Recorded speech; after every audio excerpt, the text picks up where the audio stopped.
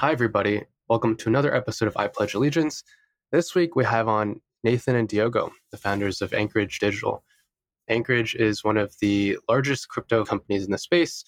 They started building custody services for crypto funds and crypto protocols in, I believe, 2017. And since then, they've come a really long way. They now have an enormous set of products and hundreds, if not thousands, of customers. And chances are, if you're listening to this podcast, you've probably interacted with Anchorage in one way or another. Most folks who are listening have a pretty good sense of what Anchorage does and the products and services that they do.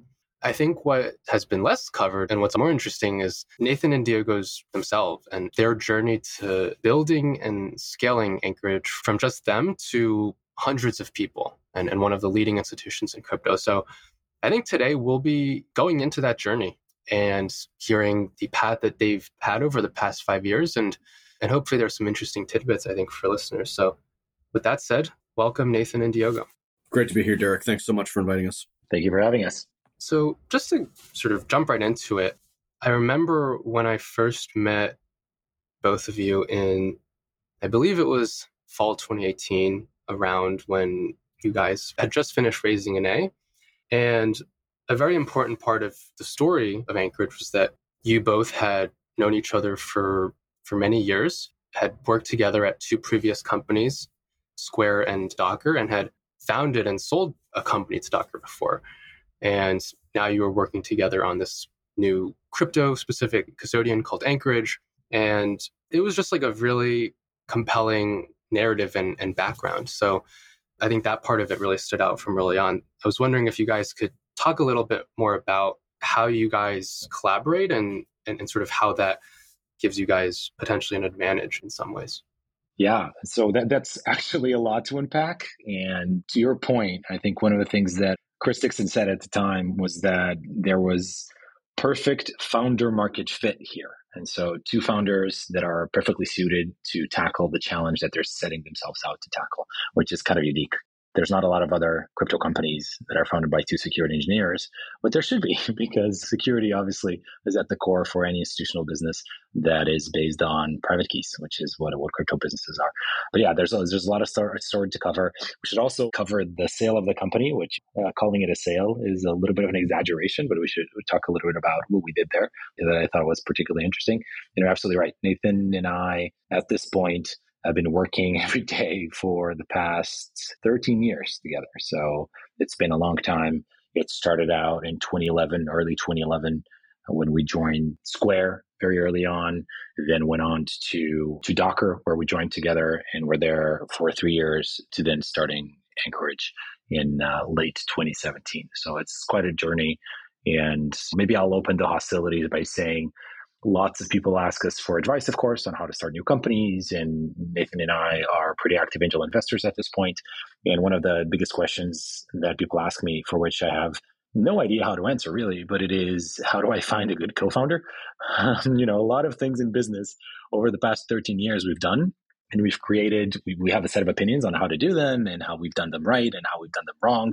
But we, I guess, never had to really tackle that particular challenge, because the hardest part of starting the business, as far as I can see, is really finding somebody that you trust 1,000% to start a business with and to dedicate yourselves to working together for decades to achieve goals. And that was just something that we were lucky enough to do very early on by joining Square the same week in 2011. So that's, I think, the luckiest break that I've had on my entrepreneurial journey was just meeting the perfect co-founder on day one. Super helpful summary. Nathan, maybe to hear from you a little bit, could you talk about the journey from meeting Diogo at Square to creating something and selling it to Docker, and how that saga unfolded? This is actually, I'm not clear on sort of how this went down at all, so really interested. Sure. Yeah. So, it's a pretty interesting story. And like Diogo said, one of the biggest kind of insecurities I have about going on a podcast like this, trying to give advice to other entrepreneurs, is that generally the trend here is limited life experience plus generalization, which is the recipe for bad advice. So I guess my first broad-based disclaimer is not all this can possibly apply to you. There's many different ways to make things work. All we can really kind of do is share our story. Like Diogo mentioned, we were both fortunate enough to join Square very early on. So we were joined in what I would call the Craigslist days. By that, I mean the Square was there to help people sell each other stuff on Craigslist and kind of accept credit cards. And we got to see it grow from about 40-ish when we joined to 1,400 4 years later. And in many ways, I don't know if we'd ever necessarily said this out loud, but almost feels like it was our business education in a sense. We got to see what a good company looks like, how a successful company can run. And there's a lot of counterintuitive things that come in there. One of kind of the biggest things I would say is just that like products and very, very good products can cover over a lot of organizational issues. And this is textbook knowledge in hindsight, but there's a lot of things that can happen wrong inside of a company. But if the product is good, then the company will have a real shot at continuing to succeed. And, every company has its issues. Square had theirs. Docker had theirs. God knows we've had ours at Anchorage as well.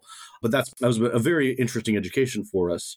Even more importantly than that, I'd say it was the fact that Diogo and I got to work together in that highly stressful, hyperscaling point of view and really got to understand each other, whether it was tech opinions, security opinions, or business building opinions. And so it's almost like we're trained in the same system in a sense. And so we kind of had many projects over the years at Square where we worked together on them, built things together, and really just kind of used that as a way to get closer. And so by the time it came to start getting the itch to go out and do something beyond the realm of Square, there were a number of potential things to consider. We actually pretty deeply considered building a key management system, oddly enough, for open source key management for managing software authentication keys in a data center environment. Not necessarily crypto, but just a general purpose. Can you manage the password tokens, the API keys, the encryption keys, any of those kinds of things that are within a data center? Looked at potentially raising money from that. Diogo had a number of relationships with some venture capitalists at the time, and so kind of looked at that. But I would say just for whatever reason, didn't quite get enough conviction that was the right idea, the right time, the right market, whatever the case may be, but discovered this technology called Docker. And the interesting thing about Docker was it was going to be this opportunity for us to continue to work together, continue to grow in our own relationship, but particularly give ourselves some more skills. Square was a retail-focused company. And when you look at Docker and you look at kind of what our background was, we had this hunch that we would eventually have to start a security company together. And if you have to start a security company, then you want to be good at marketing. You want to be good at enterprise sales. You want to be good at customer support. All functions and disciplines that Square hadn't really had. And so we didn't really feel like we necessarily had a clear understanding of what that looked like. And so it kind of made sense to join Docker, learn a bunch about that, and be part of a highly scaled technology build. Docker was going to be very successful. And we had a lot of conviction that it was going to be very successful. So we spent several years there, and the thesis kind of worked. We got to work very closely with the marketing team, very closely with the sales team, understand internally what that had looked like. And so in many ways, Docker became another place for us to learn more about how to run companies and run them well. And so when it came time around 2017 for us to look at, okay, it's maybe time to move on. Crypto obviously got very popular at that point. We had this kind of wealth of experience that we'd learned from being at great companies, but also 7-8 years of working together that we had gone there. In terms of the company sale, it wasn't strictly speaking a company sale. It was more of a joint hiring arrangement, which is to say, Diogo and I actually applied to Docker simultaneously and said, hey, the package here is that you can hire both of us or neither. And so we joined kind of as a package deal, if you will, to give them a security team, which at the time they very much needed. A lot of reasons in the market that needed a security team. And so we came in as kind of a package deal. So strictly speaking, not quite an acquisition, more of a unincorporated talent acquisition, if you will. Yeah, it's a really interesting one, by the way, because once you have experience in Silicon Valley, and especially once you start running a company, you realize that there's all these acqui-hires that you do that look like acquisitions from the outside, but they're in many cases, either investors get their money back or not at all. and all the equity that is used in the purchase of the company effectively goes as retention package for the employees that are about to join the acquirer. And so that's kind of an interesting, very common model. But it's also interesting to understand that when people are going to market and trying to find new roles and new jobs, they don't realize the pricing power that they have, and that there is absolutely no difference between two people that have worked together for a long time and that have a specific skill set that a company needs, and two people that have created a company that was unsuccessful or didn't really have much success and now are out in the market to find an acquirer. There's no difference between those two situations. In fact, the former situation is easier from an acqui-hire perspective because there's no baggage, there's no company to shut down, there's nothing else. This is a pure version of the purest form of acqui-hire. And so the way that I kind of describe that transition to Docker is kind of like it's 2 for the price of 20 type situation. It is an acqui-hire. What you're buying is the fact that these two people with this skill set have been working together for many years and have built things that have scaled, and you want this kind of talent. So it's exactly the same as you'd be valuing an acqui-hire in the traditional sense. So it's kind of interesting how you end up learning these kinds of things by being out in Silicon Valley that are non-obvious from the outside at all. No, I think that's a really eloquent way of describing the arrangement. And is this something you guys have seen commonly from maybe peers or at other companies or just like around tech broadly? Like how often does this happen in terms of two people joining as a contract? Yeah. So from a point of view of acqui-hires, they happen every day, all day long. The point of view of people banding together and selling themselves as an acqui-hire, even though they haven't actually attempted to accomplish something very specific as a startup or trying to build a product, I think that's a lot more uncommon. But I think the recognition that those two things are virtually the same thing when it comes to acquisitions that aren't for the roadmap, aren't for the product, then you realize that it should be a lot more common than it is. But no, the answer is it's not very common at all. And frankly, why did you guys have such a high degree of conviction of working with each other? Like, did you just enjoy day-to-day interactions? Did you find your specific technical skill sets complementary? Maybe it was both. Like, it's not typical. So I'm curious what the motivation was. Well, for myself, obviously, always two versions here. For myself, I felt like Nathan and I were very aligned in many ways. Interests, of course, security, we both worked on it. From a perspective of actually ambition in terms of career, I think both of us were attracted to Silicon Valley because we wanted to be part of the fast growth startup and wanted to create our own startup and be founders. And then finally, I think we were aligned on values. I think it's kind of interesting to think that somebody from Portugal and somebody from Indiana actually have a set of shared values, but the reality is that it is absolutely true. Family orientation, the way that we think about the world, this rational instincts, a little bit contrarian, and just different point of view coming to Silicon Valley.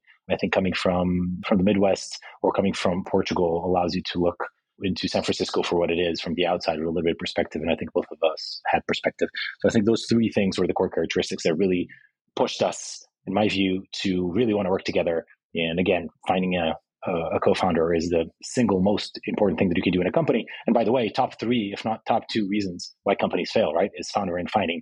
And so that's obviously like, if you want a startup to be successful, then maybe you should take care of one of the top 2 reasons why companies fail up front.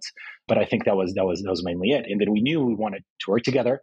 And our bet now, by the way, was to create a company, was to start a company instead of joining Docker. So it is truthful to say that we were a unit, we were a package deal, we were an acqui-hire, because what we would have done otherwise would have been to take money and to take a term sheet and start a business on our own. And so that's the thought process behind it. And less dilution. A lot less dilution, yes. Exactly. Before getting into 2017 and sort of the entry into the crypto world, like, just curious, what do you guys think of Square, and I guess you could call it Block, and maybe more specifically, like, what do you think of Jack and sort of his journey with crypto over the years? I think that one of the things that was very nice about being at Square, especially kind of in the early days, was that it was inherently very entrepreneurial. I think even early on there, it was quite obvious from Jack, and I'd also add in Keith there. Keith Raboy was an early COO of Square. So they built a very entrepreneurial culture internally to Square. Whether it was kind of the business teams or even some of the engineering teams, the whole vibe of the place was to be very entrepreneurial. And there was a lot of overall structure that was very interesting and educational to learn from. Jack and Keith, obviously very, very different people. Keith very focused on operational excellence, living by the metrics, being very careful and thoughtful about how to grow and grow fast. And then Jack, kind of visionary on the product side, really focused on this idea that he would always call editing. I think they actually went as far as to call the product managers at Square product editors. And so that just as an idea of you cut whatever it is doing down to its essence so that you can have it be the strongest version of itself. This was a really interesting thing to learn. In terms of the crypto journey and kind of the whole place that Square is going, I think easiest to say is fundamentally bullish, long-term bullish. I'm still a Square, or I guess block hodler, and gonna continue to do so because I think that there's not really any end to the headroom of that company, and it's got a lot of growth they can do for a long time. I think adding crypto in there has been huge for Block, but then also just huge for the crypto industry itself, and especially because they're so focused on Bitcoin. It's kind of wonderful for the space, and so I'm very bullish on them and looking forward to continuing to see it grow. Jack was somewhat early to Bitcoin. We had experimental stuff going on inside Square with Bitcoin, even as early as, it must have been 2013, 2014. Diogo, maybe you know better. But so there was kind of early indications that would be something that Square would get into eventually. Some of the early stuff didn't necessarily work out. This is nature of business. Like being early is indistinguishable from being wrong. But still, nevertheless, there was experimentation there. So absolutely unsurprising that Bitcoin would actually get integrated in a big way once it got big enough. And so very much rooting for that. And Jack and Keith, basically anything they touch turns to gold. And so I think they'll continue to do well, and in many ways very grateful for the things we got to learn from being in organizations that they were operating. Yeah, it's actually interesting, but obviously we when we joined it was very early, and so we got to interact with Jack quite a bit. There's like very small rooms, and the office wasn't that large, right? So everybody was in eyesight of everybody else. But one thing that I noticed and that I kind of appreciate now is there's lots of things that you do as a founder of a company that are non-obvious if you have never actually been in the role. And I think it was interesting to see Jack's personality change across time, and specifically the fact that he became more and more careful about the things that he said and them not being wrongly interpreted. And in meetings, he became quieter and quieter as the years went on. So you saw the transition at that point. Remember that when he created Square, it was very early on, very freshly from having been let go from Twitter, right? And all of that story back then. And so it was very clear that was somebody with a chip on his shoulder, really putting an effort to this opportunity, going extremely well. And you saw the evolution of Jack as a CEO. And I think for us now is absolutely fascinating to compare and contrast what I thought about some things that he said or some things that he did or some decisions that were made that you don't really understand as an employee, but that now with the benefit of hindsight and having gone through them, you appreciate them. You appreciate them. You appreciate the courage that he had. You appreciate the fact that he either tried them and he failed, or the fact that he actually tried them and he succeeded. And there's always incredibly hard to do cultural shifts, to impose things on the company that are not popular, but that are ultimately better for the business. And those are the places where I think it really shines on my memory of what he's done and what he did at Square when we were there, and now the experience of running Anchorage. When you guys left Square and Docker, how big were those companies? What series had they raised? Yeah, so it was Series A for both Square and Docker. I believe Docker was Series A when we joined too, or it was either Series A or Series B. But Square was around 40 people when we joined. When we left, it was around 1,200. And when we joined Docker, it was around 60, 70 people. And when we left, it was around 300, 400, if I recall correctly. So those effectively the journeys. And it was 4 years at Square, and it was 3 years at Docker. Got it. Super interesting. People today look at Jack on Twitter and Keith on Twitter, and you couldn't have more contrasting, at least Twitter personas. I think it's fun to remember that was a team early on, and yeah, it must have been a great experience. Yeah, that they work together, and they work together very well, right? No, I think to me, it just communicates that there's such a thing as a Twitter persona, and what Twitter makes you want to be if the reach is the goal. And so, you have, if you're an investor, I think obviously reach is incredibly important. And I think for Jack, reach right now is to take a given, right? And he doesn't require really reach. So I do think that you would, of course, see those two personas kind of like diverge in terms of what their Twitter output is. What's your guys' take on crypto Twitter and maybe like how you guys use Twitter overall? I think it's a little different. That you guys are like an institutional facing company, not a consumer one necessarily. So from an information gathering perspective, I think we'd all agree, and all of your listeners would agree, that Twitter is still a big source of information. There's a lot of stats and there's a lot of noise, but if you follow the right people, they actually build out in the open, especially the protocols, right? Ultimately, it's all about the protocols and the companies that are building really cool stuff. And the majority of them build out in the open. And so you get access to real-time information. That just would be incredibly hard in any other kind of business. And so it's very important from that side, the consumption and understanding and keeping your fingers to the pulse of crypto. In terms of participation, I think you're absolutely right. For us, we're a little bit more muted, both maybe in terms of personality, but also specifically because we are an institutional business and there's no big advantage of having kind of like a retail presence or really having very spicy takes, right? Spicy takes just don't benefit a company that is working in a very regulated environment in a way that it benefits personalities that depend on visibility and retweets to actually, regardless of whether they're good or bad, to really get their message out there. So I think that also communicates a little bit of our social media strategy and our more muted personas. Yeah, I think one of the things I think about with Twitter is that there's this meme that so much of crypto happens on crypto Twitter, and it's a meme, but it's also actually true. And so at some level, you must interact with it just to understand kind of what's going on, what's in the zeitgeist. I do hope that over time, crypto ends up with more, I don't know how to put this other than like kind of solid intellectual footing than just kind of the it's like the flavor of the week that we have in crypto right now ends up being the thing that dominates what's going on in everyone's minds. And so you see things like, just as an example, the Silvergate bank run that's almost entirely driven by Twitter itself with real consequences. There wasn't inherently something wrong with Silvergate. Nevertheless, the Twitter-induced bank run cascaded into like a real issue for Silvergate. And so you have to be wise and prudent about what's going on Twitter, being aware of what's happening there. And there's no substitute for that.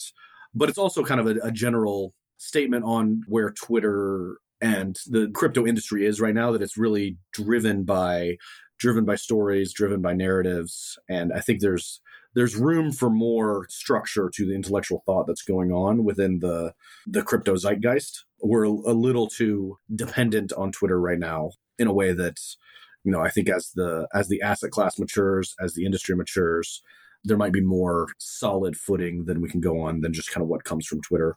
But Twitter's also what makes it exciting, what makes it fun, what makes it interesting.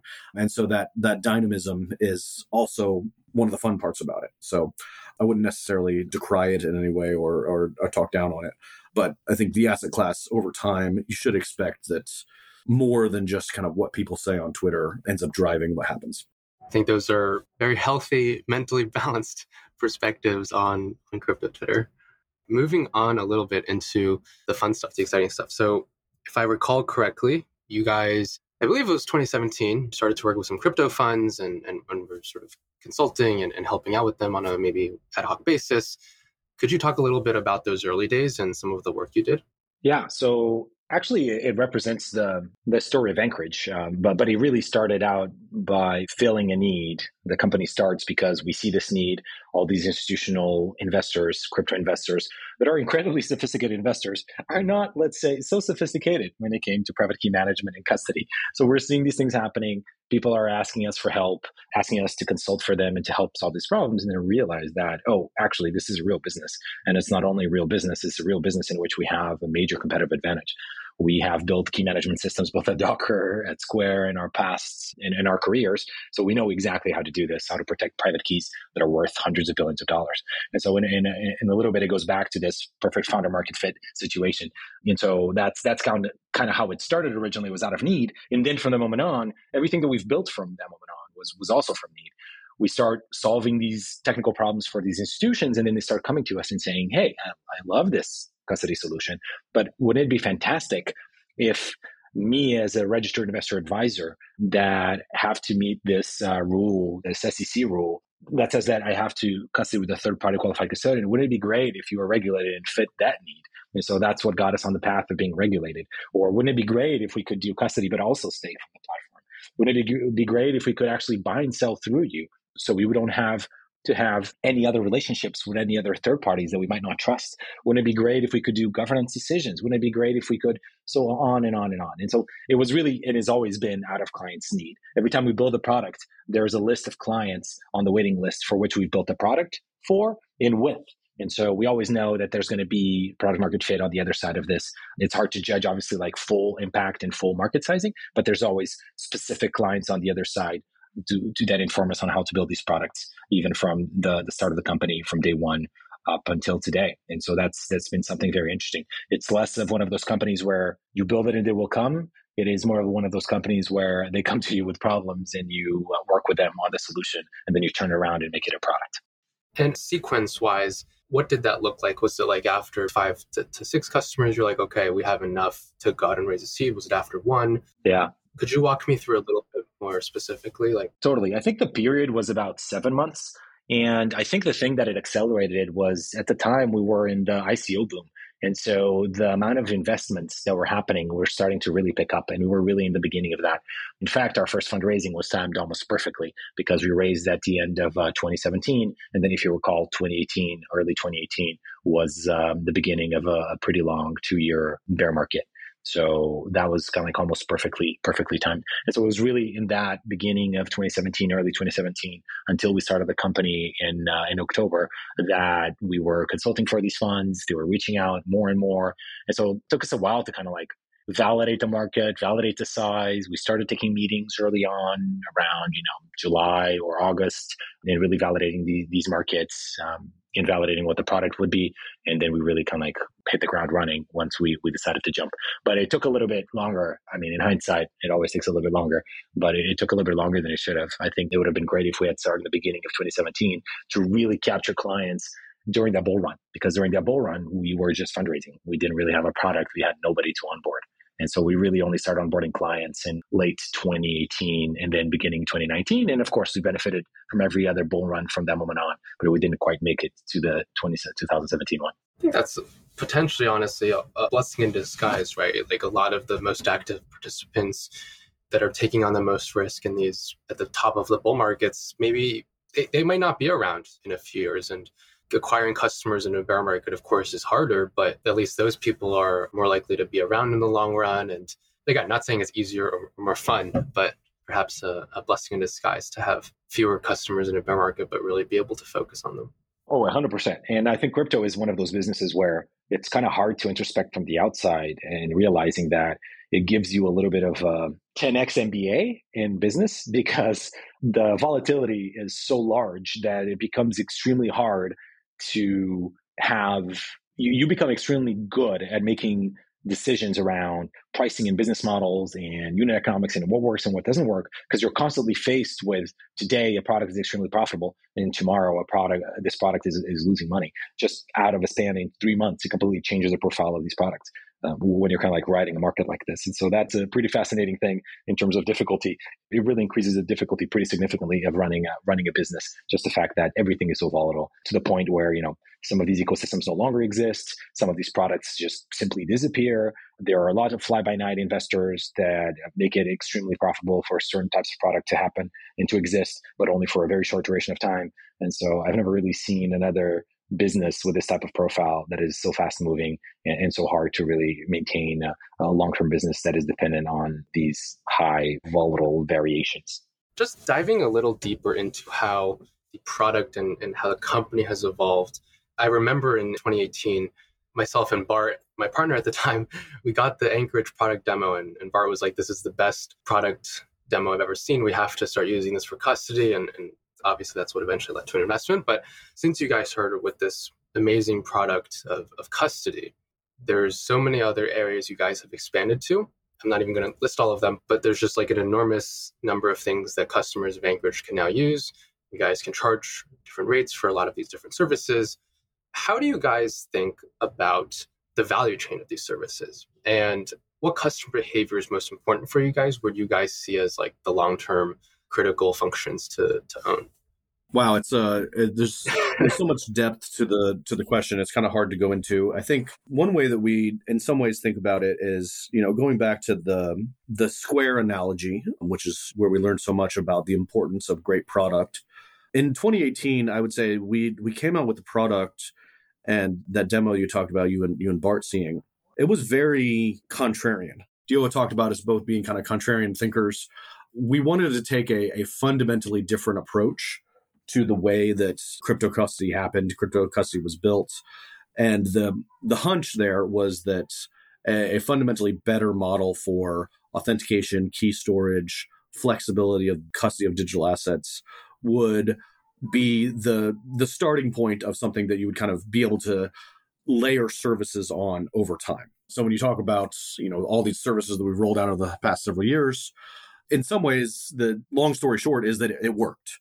The fundamental different approach to custody, to authentication, has earned us the right in some ways to be able to build these additional services like staking, like trading. And the way that those services get delivered are so much better because of the fact that we have this highly flexible custody system. And so in many ways, you look at the custody system and it's still the heart of the product suite. And it's funny because in traditional finance, custody is the sleepiest, most boring business kind of imaginable within the whole value chain stack. And our long-term bet for the company is that's not going to be the case in the digital asset class, that custody is going to end up being central because of the fact that you have things like staking and participation and kind of active use of the assets, that those assets are going to want to be held in a regulated, safe, reliable system that allows you to do stuff with them instead of just having them sit there inert, but they're really almost start to look like software attestations to do things in a distributed network, not just kind of an investment asset that sits inert. And so that kind of baseline custody remains central to us. And so when you ask the question hey, what user behavior matters the most to us, the guiding North Star remains, do clients hold their assets with us? And when they need to move them off platform, what is the behavior that is causing them to have to move it off platform? Is it because they want to go participate in DeFi? Maybe they ought to be able to participate in DeFi from Anchorage. Is it because they have to trade? Maybe they ought to be able to trade from Anchorage. Is it because they want to use it as collateral for a loan they get somewhere? Maybe that should be available within Anchorage. Maybe they should be able to settle within Anchorage. And so we still kind of fundamental model is, are they holding assets with Anchorage? And any of the other things they want to do, are they able to do that from within the Anchorage platform? So that remains central to our thinking, and kind of our core KPIs and our core behaviors still kind of center around, are we the long-term holder of the assets for them? If we are, we believe that puts us in a deep relationship of trust and really kind of a fiduciary responsibility with our clients that will lead to being able to build deeper and deeper relationships with us. The way we like to think about it is, the traditional custodians, most of them have been here for hundreds of years. And that's because of really the compounding value of trust over time. And so that's what we want to continue to earn over the next several decades with our clients, is that ability to be this very long-term oriented partner for all things digital assets. Totally makes sense. I think Anchorage is definitely a company that benefits from that Lindy effect. The longer you've been around, the longer you've been without major exploits or hacks or whatever, the more trust that people have. Polar opposite of whatever consumer company that the people have created recently. I guess diving, Nathan, really appreciate the answer. It's just talking about custody as the key starting point, and really still to this day remains the most important thing, because once there are assets on the platform, from sheer inertia, users have to make an active choice to move them off platform. And if they do move them off platform, it's okay, how do we allow them to do those things from within our suite of services directly, so they don't have to move it off platform? And my question is, there's all these different services you guys have launched in the last 5 years, such as staking and trading and governance and many others. How do you look at the build versus buy decision? How do you guys think about, should we build this skill set entirely in-house? Should we partner maybe a rev share or something with another service provider, another company? Should we buy a team that is really good at this? How do you guys think about that set of decisions? Yeah. So if you put it on so there's build, there's buy, and there's partner. Let's use those three for big buckets. Historically, at Anchorage, all of our buys were acqui-hires. We've never really done a product acqui-hire. So let's say that we don't really buy products, and we can talk about why. So the majority of the things that we do is our build. Whenever it's the core, whenever it's strategic, whenever we need to own, essentially if it touches private keys that can actually cause asset loss and value loss, then it needs to be owned by us. It needs to be built by us. And that makes sense because our technology is very unique. Not just the technology, the way that we do private key custody, storage, safekeeping, et cetera, that's very unique.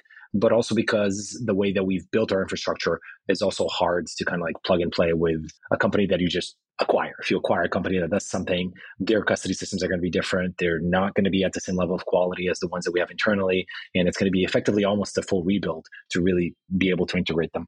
And then further on that one, by the way, it's kind of interesting, but we're still the only company that I know of that effectively uses Chromebooks for everyone. So we deeply care about security, and corporate security is actually the main way in which companies get hacked.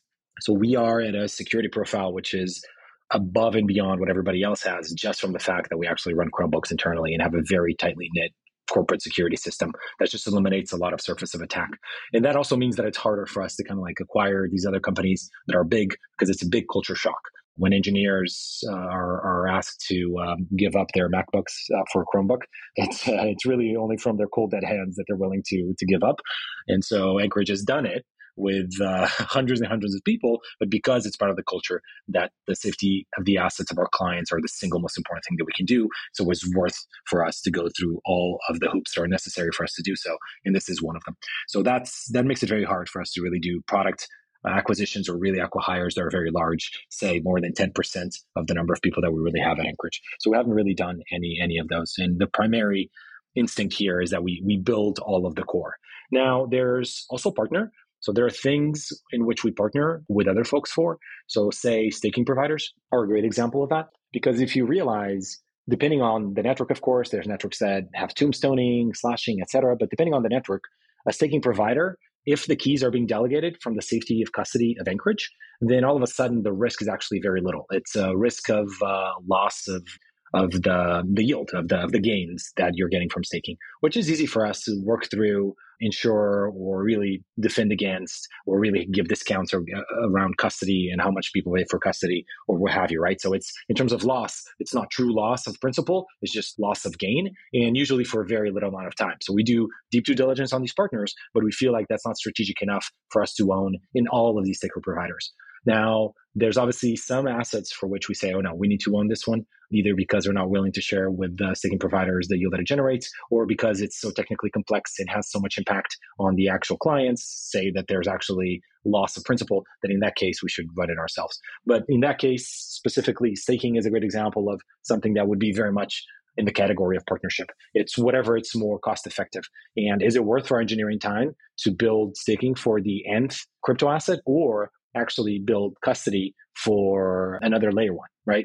Arguably, custody for another layer one are the thing that is the most unique and that we're uniquely capable of doing and that nobody really else can do from a federally chartered bank. And so let's focus on doing that and then, either partner or at some point in the future, run our own node. But the priority is clear that staking comes first. So in terms of opportunity cost, it's another thought there that staking is a great example of something for which it might be better to partner than to just run it on our own. In terms of teams that Anchorage has historically acquired or maybe taking a serious look at, like what are some of the things that set teams apart in terms of ones that are desirable purchasing targets versus ones that maybe are less so?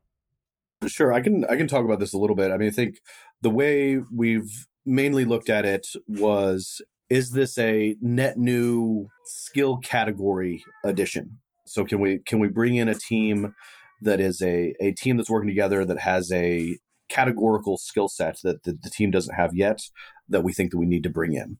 An example of this is the McCauley team. We actually did a talent acquisition of that team pretty early on to say, hey, we need to do something beyond just custody. We need to kind of break the seal on another business line within Anchorage. And they came in and kind of helped us build out all things related to trading. It wasn't just them that did trading. We still needed to kind of augment that with additional hires. For example, brought in a kind of a head of brokerage to run that operation. So that was one example. The other example we had was we had this hunch that we could build out a talent market within Portugal. And so we brought in a team there, FIDE, that helped us bootstrap hiring an engineering team out of Portugal. Obviously, Diogo's from Portugal, and so it made a lot of sense for us to bring them in. And so those were the two that I would call formal acquisitions of teams. And then there's been others. One other that I would say was really just a concerted hiring effort out of a particular place where we thought that we could bring in a lot of particular talent. That was all things around banking. As we looked to become a national bank, which we haven't talked about yet, we needed a lot of focused talent on how to run and operate a nationally chartered bank, and ended up really with that looked less like a talent acquisition, more like kind of a concerted hiring effort to bring in a specific set of folks. And we had good success there, with particularly hiring out of a particular organization that ended up really bootstrapping our ability to successfully run the banking operations and have that really be kind of a fruitful endeavor for us, because there's a lot of very specific things that need to happen in order to run a banking institution that we just didn't have the DNA for it yet. And so we needed to wholesale bring in a team in that way. Banking is certainly a very hot topic right now in crypto, I think, for the past few months, and also just tech more broadly. Curious if you guys have any thoughts you're able to share on this idea that regulators are systematically going after and cutting off access to fiat rails in the US. I think that's one of the prevailing narratives in terms of crypto banking at the moment. So on our side, we've always wanted to be the technical word for it is a trust. So when you think of traditional banking, you've got what I think most people think of as a bank as a deposit-taking institution. It holds your dollars, it lends them out, and basically holds fiat currency. We've never necessarily wanted to be that kind of a bank. In our sense, our goal has always been to be a custodian, so full reserve, regulated institution that doesn't necessarily suffer from the same kinds of inherent risks that traditional banks do. Traditional banks, if they're taking deposits and they're lending them out, obviously they're subject to a potential bank run, and the kind of inherent fact that they're subject to bank runs means that they must be extremely regulated. And so when you look at kind of the federal and state regulators that oversee banks, it kind of makes sense, because the very definition of your business is inherently risky. And so I wouldn't at all say that anything less than pretty strict regulation there is kind of necessary because of the inherent risks in that business model. And so from our side, we're not necessarily in that category. We do have a national bank. The national bank is there to be a regulated, trusted, bankruptcy remote entity that allows, say, institutional investors and crypto protocols, anybody who kind of wants to use the bank, can have the comfort of knowing that it's overseen by a federal regulator, pretty strict guidelines that we need to operate under. But that's really been kind of our experience, is that we started out with a state regulated entity, transferred that into a national entity, and we've been working very closely with them. Our interactions with federal regulators, their federal banking regulators, has been, I'd say, consistently productive throughout the lifetime of our charter.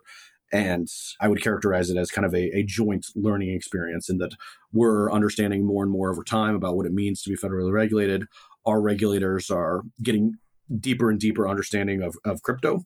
And so we've found that relationship to be pretty constructive over time. And so that's been our experience so far.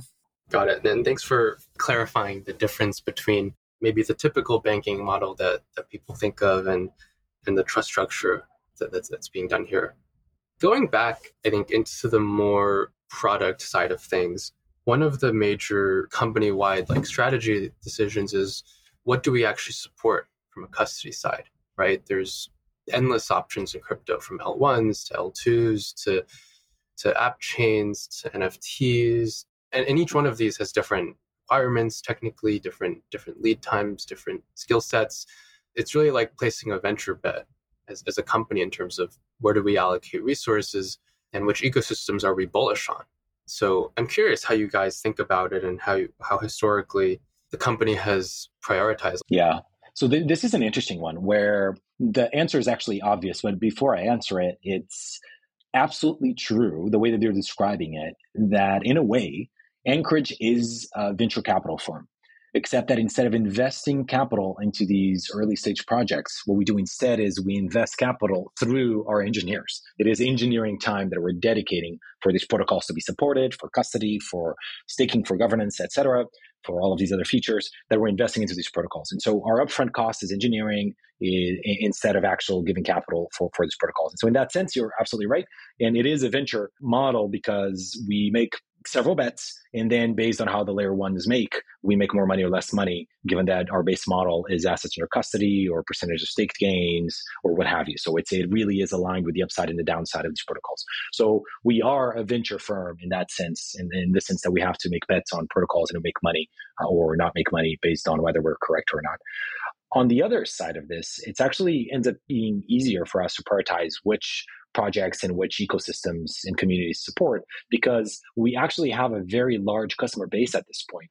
And so what we do and what we have is this really cool tool to prioritize, which is how many of our clients have invested in this protocol, and thus on day one, how many assets under custody are we going to get? How much staking are we going to get? And so actually that is the biggest signal for us is of our customer base, how many of them have invested in this, and thus how many deposits we have that are effectively guaranteed or easy to get from them. And then second, how many new clients will we get? And then third, what are the characteristics of the protocol from a revenue generating perspective? Does it stake? Is it high yields? Is it very hard to support and thus it will command a premium?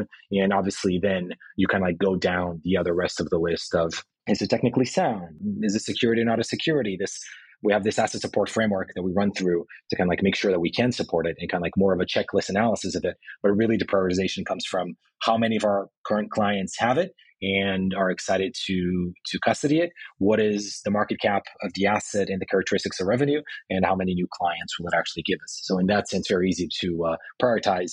And in that sense, also very unlike traditional VCs where they don't really have this and they don't want to talk about the protocol with other venture capitalists because they want to win the deal and obviously have the largest percentage of ownership possible, right? And so we don't have that issue.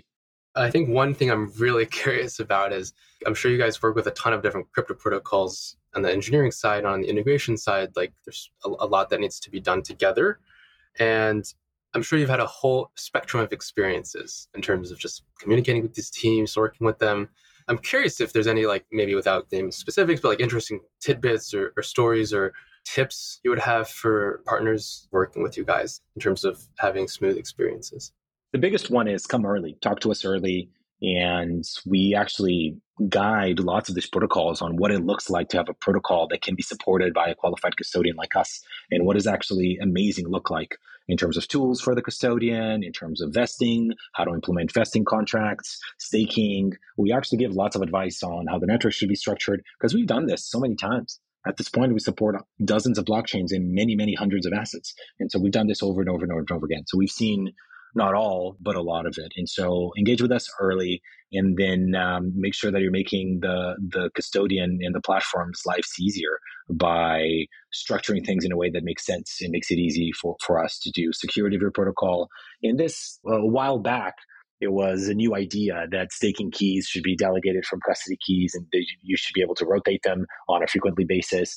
But they're completely, you can't do anything with it that would lead to asset loss. But that was not obvious 3 years ago. So a lot of that was campaigning from folks like ourselves saying, hey, structure this in a way that we can segregate the security and that the staking provider doesn't need to run a sensitive key. And that sensitive key can be with a qualified custodian like Anchorage. And the worst case scenario is for this key to be lost is loss of yield and of rewards. And so things like that are very basic and very obvious in hindsight, but we're not really being done. And now obviously there's a lot more knowledge on how to structure this and a lot more examples out there, but we do give a lot of advice on the best way to actually integrate with us. And we have a great product team and a great sales team that helps people with this. Taking a step back a bit, Anchorage, I think, is now a few hundred people. The most recent funding, I believe, is Series D, which valued Anchorage at, I believe, a few billion, a little over $3 billion. obviously come a very long way since the initial seed round in 2017. Like, how has the experience changed in terms of fundraising? Fundraising for seed and A's are very different from B's, C's, and D's. Like, what have you guys learned throughout the years moving through these different stages? Well, there's a lot of learnings. I can take a stab at it first, but the first one is that the environment matters a lot. And so we've raised in different environments. We've raised through bull markets and through bear markets. And the experiences in bear markets, as you'd imagine, are very different than the experiences in bull markets. And so you'd expect a little bit more consistency, especially from the crypto native folks. But the reality is that in bull markets, when there's so much capital available, everybody gets to be part of it and look smart making these investments. And really the bear markets, only the contrarians are investing in the people that really have committed capital. So it just makes it smaller pools of capital, just makes it harder to fill out rounds. And it obviously is very different to raise from a Series A, which we raised $17 million on our Series A. We went straight to A. We knew what we had to build. And so it was a slide deck, Nathan and I in a slide deck. And we ended up raising $17 million to start the idea. And then from that moment on, and now we've raised almost $500 million total for the company. So pretty different. Every stage has been different. Obviously, the later you are, the more it matters how operational efficient you are, what your numbers are, what the growth profile looks like. And for us, obviously, it mattered deeply how regulated we were and type of regulation that we had and how unique we were looking at this. And to a large extent, I think we've always benefited from the fact that we're really the only ones, not just that are founded by two security engineers, but that have done institutional only from day one and not really pivoted or varied from that strategy and asked for permission, not forgiveness. So lots of companies into crypto land are really in this ask for forgiveness camp. And so we've only focused on institutional, only focused on doing the right thing from a security perspective and also from a regulation perspective. So that's also made us a very interesting one from a profile perspective for investors. That has got us into a category of N of one. And so that has obviously made fundraising easier, modulo the actual ups and downs of the markets themselves. I don't know, Nathan, do you want to weigh in here? Any other insights? So I think you covered it really well. I think the thing that we've been blessed with is very crypto convicted investors throughout every stage of investment. And that was certainly true at the beginning, where raised from Andreessen, and Andreessen obviously is inherently long and bullish, become almost existentially bullish on crypto, the crypto funds there. Obviously, bringing in blockchain capital, where Derek, you were, don't have to guess that they're bullish. But what was nice in kind of the later rounds was to find more traditional investors who shared that kind of long-term conviction, bringing in folks like GIC, who kind of sees the long-term orientation of crypto, and then in the most latest round, KKR, wanting to make their first, but a very significant bet in the crypto space. It's been nice to be able to have just such great partners there. And so we're really, really blessed by that kind of long-term orientation.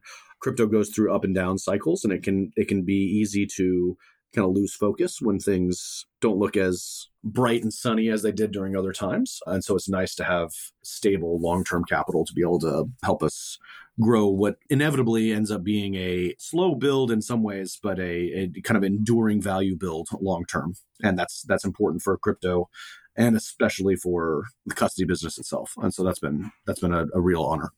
We've talked a lot about, again, the strategy you guys have implemented throughout the years.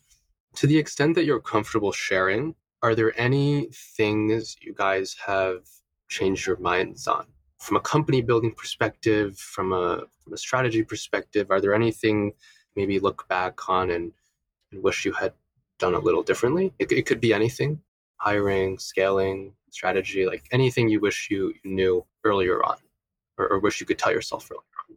There's a million of them, right? And I think there's a million of them always, because I think engineers like to optimize. And so there's no way that an engineer would say, yeah, I would have done things the exact same way. Even if it is the exact same way, would have done 2x faster, because you won't stumble and you won't try things until you actually get them done.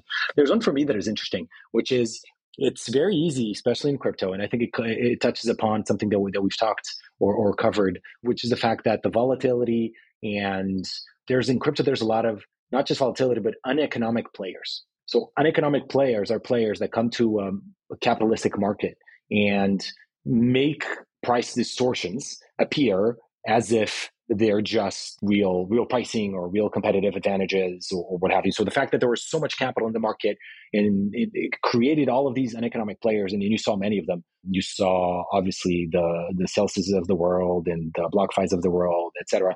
And so it's been interesting to see and kind of like my beliefs of capitalism in the market and how much the market actually means and the information and how to do mental model updates and update your basin priors based on what you're actually seeing and do pricing and pricing conversations and pricing models based on what we're seeing from competitors when we've already seen like several waves, especially this last one, full of uneconomic players that are just distorting the market and for which the market price should actually be used as an example, and conviction internally of what our product provides, what our differentiation is, why we're a better player, and what is really the value of having a federal bank, et cetera.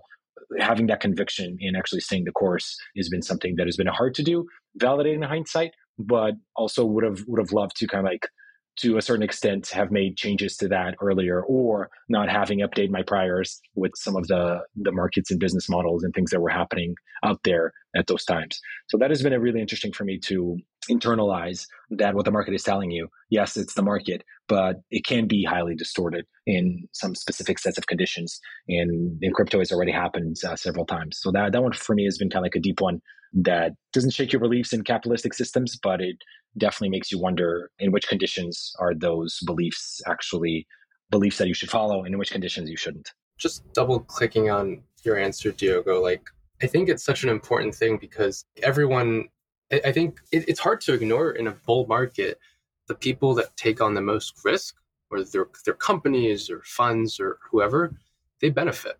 And if you're a company, those metrics matter when you're fundraising, when you're hiring, when you're for retention, like all these things like momentum, numbers, like that's a real thing. But as you said, at the same time, if you're building for the long term, you have to, it's like, how do you have that balance between having that internal conviction of like, hey, we're not going to do this. This is not sustainable long term versus, hey, like maybe we're falling behind here. Maybe we are behind on a fundamentally important thing or service that we should be prioritizing ASAP. So I think it's a hard, like I guess my question would be, have you learned to be stronger in your convictions, or is it more just like being more cognizant of this phenomenon? I think it's being cognizant of the phenomenon allows you to not update your mental model. You wouldn't full update to your mental model. There's some discount factor of, okay, this is happening, but we don't know why it's happening. And you just add a bunch of other factors of, are there other behaviors that point towards this particular company, this particular competitor, this particular market being distorted right now? As in, what is the quality of the team? What is the quality of the risk management? When you meet them, do they seem like people that actually really have their stuff tied down together? And as a partner, are they a good partner? So those things, I think to a certain extent, in these bull markets, there were yellow flags on many of these businesses, in many of these pricing models, et cetera, that you end up ignoring because the market is telling you one thing and revenue is telling you another thing, and all these reports that they have public look really good and they might look better than yours. And so you end up updating these models exactly to what they are versus giving them discounts. And so I think the learning is you really have to have this weighted moving average where you have to update your mental models. You can't get stuck in the past. You can't have convictions that are unrealistic, but you also can't update your mental models all the way and immediately. And you have to consider if there are actively consider any yellow flags or red flags that are being pointed towards the reasons why these things are happening are not because the market is commanding, but because there's an economic market or actor in the space that is just distorting everything. So just being cognizant of that and doing a weighting moving average, I think is kind of like my mental model now of how I have to do my priors and try to kind of like move along in terms of the business until I actually make decisions that change something meaningfully. Pricing or pricing model or new businesses to go into or what have you. Nathan, anything on your end that you'd want to mention in terms of things you wish you knew or had told yourself earlier on? Yeah, I mean, I think Diogo's answer certainly on kind of market disruptions is well timed and is one of our bigger kind of lessons over the last several years.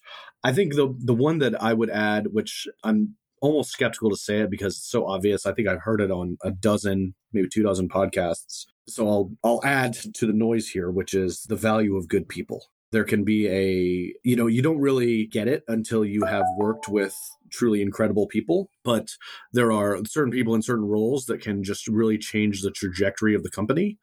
And it's a night and day difference from before they're in the role to after they're in the role. And so that focus on incredible folks on the team ends up being essential. But it's very hard as a founder, if you've never managed the role or the department, to even be able to assess what good is. And so at some level, this just ends up being something that you have to learn by experimentation. I'm almost skeptical of even saying it, because I know that it's so hard for entrepreneurs in the position to internalize, but the effect of it is huge. It's especially true, oddly enough, within crypto, because there basically are no straightforward business units or functions within a business within the crypto landscape. So your finance team has to be world-class, your compliance team has to be world-class, your legal team has to be world-class, your product team has to be world-class. And so you basically have to build a team of all-stars at your company, even in the areas that seem like good enough could be good enough. And so that's been one of the interesting things. The great thing is once you figure that out and you start hiring great people, then you as the executive of the company get to be surrounded by wonderful people all the time. So actually, like the quality of your life improves because you get to be with such smart people all around you. But the takeaway there is, man, wouldn't have been easier if we had done that earlier. And you can never change the path, but that's what I would want to convey to people is, like, hire good as early as you can. Evergreen philosophy. Mm-hmm. Last set of questions, guys.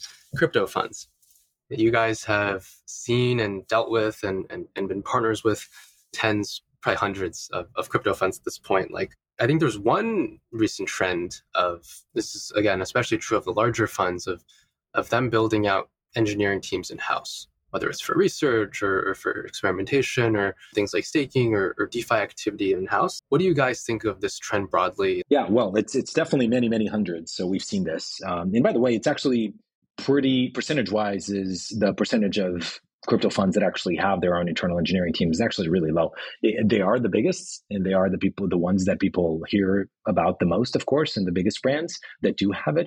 But it's really still percentage-wise it's not a majority, and I would probably say it's less than 20% of crypto funds, maybe even less than 10% by absolute number, maybe not by AUM, but definitely by absolute number.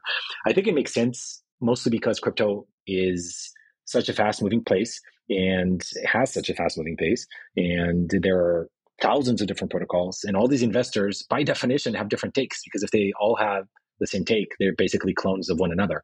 And so if they have different takes from each other, means that they want to invest efforts into furthering the community that they're investing in. And so that makes a lot of sense in a way that just normal traditional VC doesn't make a lot of sense for a VC to just hire a bunch of engineers to help your company do A, B, and C.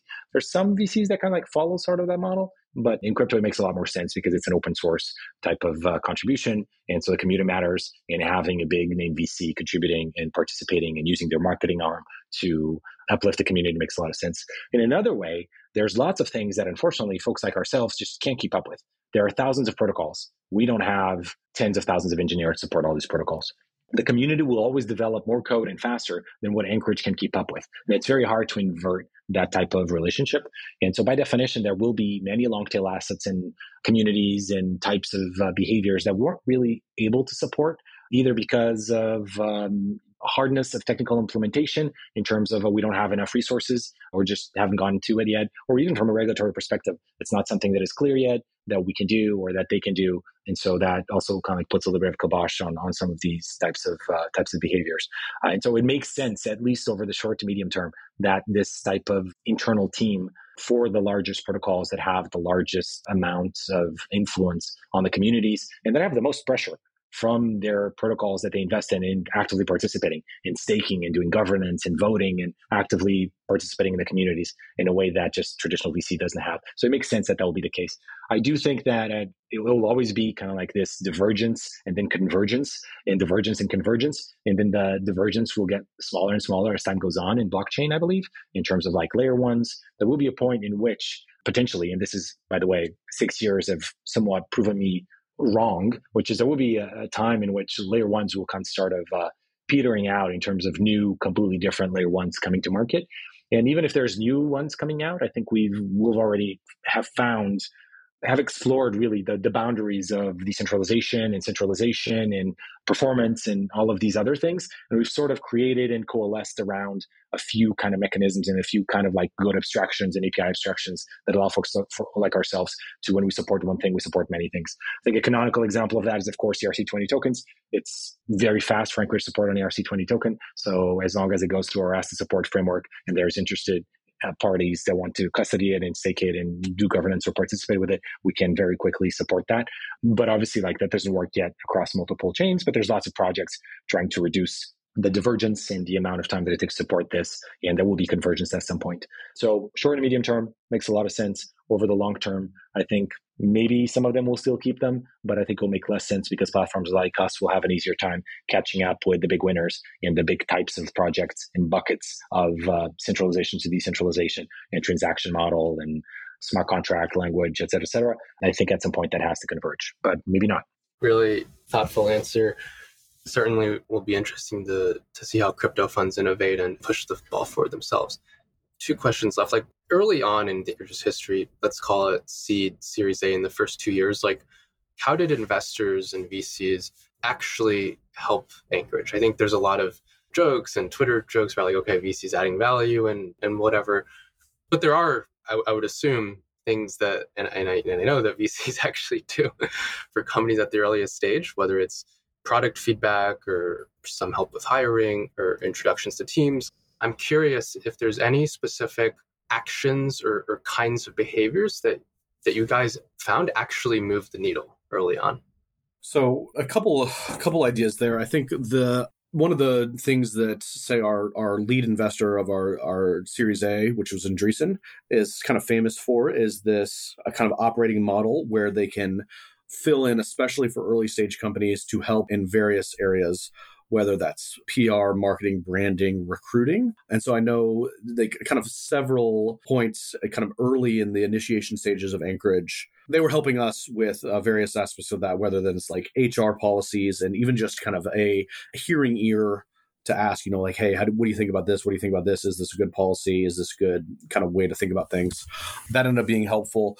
And then pretty significantly, I'd say, in exec recruiting early on, thinking about who do we bring in as our general counsel? Who do we bring in as our sales lead? We ended up really getting a significant amount of help there, whether that was kind of understanding what good looks like in these roles from talking to others in the portfolio. That ended up being pretty helpful to us early on. Inevitably, you must own these efforts yourself eventually. So there's kind of this early stage where you're just kind of in germination, where you don't necessarily have that role yet, and so it can be helpful to rely on that externally. But of course, over time, you must bring it internal, and so that's kind of helpful early on. The other one I would say, just generally, is because venture capitalists get to see so much of the landscape, there's a certain level of synthesis that they're able to do, which is to say, what is going on in the market? What are the trends that they're seeing? So being kind of a listening ear, someone to bounce ideas off of. And I don't know, Derek, if you were trying to go in this direction, but I would say that I actually found you quite helpful, specifically with that kind of capability to synthesize what was going on in the market, talk about new opportunities and whether those were going to be something that was viable, just being able to hear use cases that folks were seeing. VCs end up sitting in a different spot within the ecosystem, and so they inherently get to see more than anyone at a company does. And so that synthesis of trends ended up being pretty helpful and meaningful to me. I'm sure you have stuff to add here too. So what do you think on this question about VC helpfulness? Yeah, I think the biggest factor for getting help from your investors is the entrepreneur, period. The venture investors will give you as much as you requested. So it's actually on you to extract value more than it's on them to provide it. And maybe it shouldn't be this way, but that's just the reality of it. You get out of it what you ask. And so you have to be the one that is very structured, very methodical, very targeted in your requests about specific introduction to this particular person because of this reason with this blurb in this kind of angle. That's what you need to do. Whenever you send out an investor update and you just say, hey, I'm hiring engineers. If you know engineers, send them here. that's just useless. It's just absolutely a waste of everybody's time because nobody's ever going to do it. There's 100, 200 portfolio companies that they have, and how are they going to allocate across all those portfolio companies? And same things for intro. Oh, an intro to company X on an investor update when you're sending it to 200 investors, that's going to be useless. It's going to be, this problem of like, nobody's going to help you because everybody thinks everybody else is going to help you, or it's not their responsibility to do so. So VCs give you what you actually request out of them. And then the other advice is that you have to go in really knowing who you're bringing on board and what's their specific superpower and value add. I think for us, for example, we have GIC on the cap table, and they led our Series C, and they have helped tremendously with Singapore. We have a regulated entity in Singapore and introductions to folks on the ground, and opening accounts and giving us references to local clients that put GIC as like the example of financial institution. What they do is like they're well respected. So things like that are extremely helpful. And we knew that up front, and we knew that we wanted to go to APAC, and we knew that Singapore was going to be kind of like our stepping stone. So it just made a lot of sense for them to be on the cap table at that point because they were going to use their leverage to really help Anchorage succeed. So we already went into the fundraising knowing the thing that we're going to get out of them. We weren't going into it believing that GIC was somehow going to review our product and give us design feedback, right? That was not what we're going to do. We wanted this specific thing that we couldn't get by ourselves from that particular investor. And that has been the case for every single one of the venture rounds and the leads that we were part of. So my two pieces of advice is you get out of it what you put in and what you request, and you have to choose people up front, not for being generalists that are going to help you build a business, but because they have some superpower they're going to be able to tap into. I think that's such an important point. You get out of it what you ask for an entrepreneur. Like tactically, how does an entrepreneur actually do that? Is it just maybe having recurring catch-ups where you can get super specific and in the weeds? Is it sending very specific requests as opposed to general requests to a group? Like, how do you actually, I'm sure there's like some finesse to this. It's not just like hustling a lot and asking for a lot of help. Like, how do you actually get the most out of your cap table? Yeah. So, and by the way, for knowing what to do and doing it, I think are two worlds apart here. And I think it's obvious what are the things that you should do once you hear them. I know very few people that actually do it effectively. But number one, you should have an Airtable with every single one of your investors, which is step number one that people usually don't. Number two, you have to categorize them by things that they do and help that they have. I know there's all these like tools to do it and LinkedIn imports and follow their Twitter for do an AI search for tags of things that they talk about, whatever. Tag them somehow. And you have an Airtable and with tags. And then now what you have too is you have last time contacted.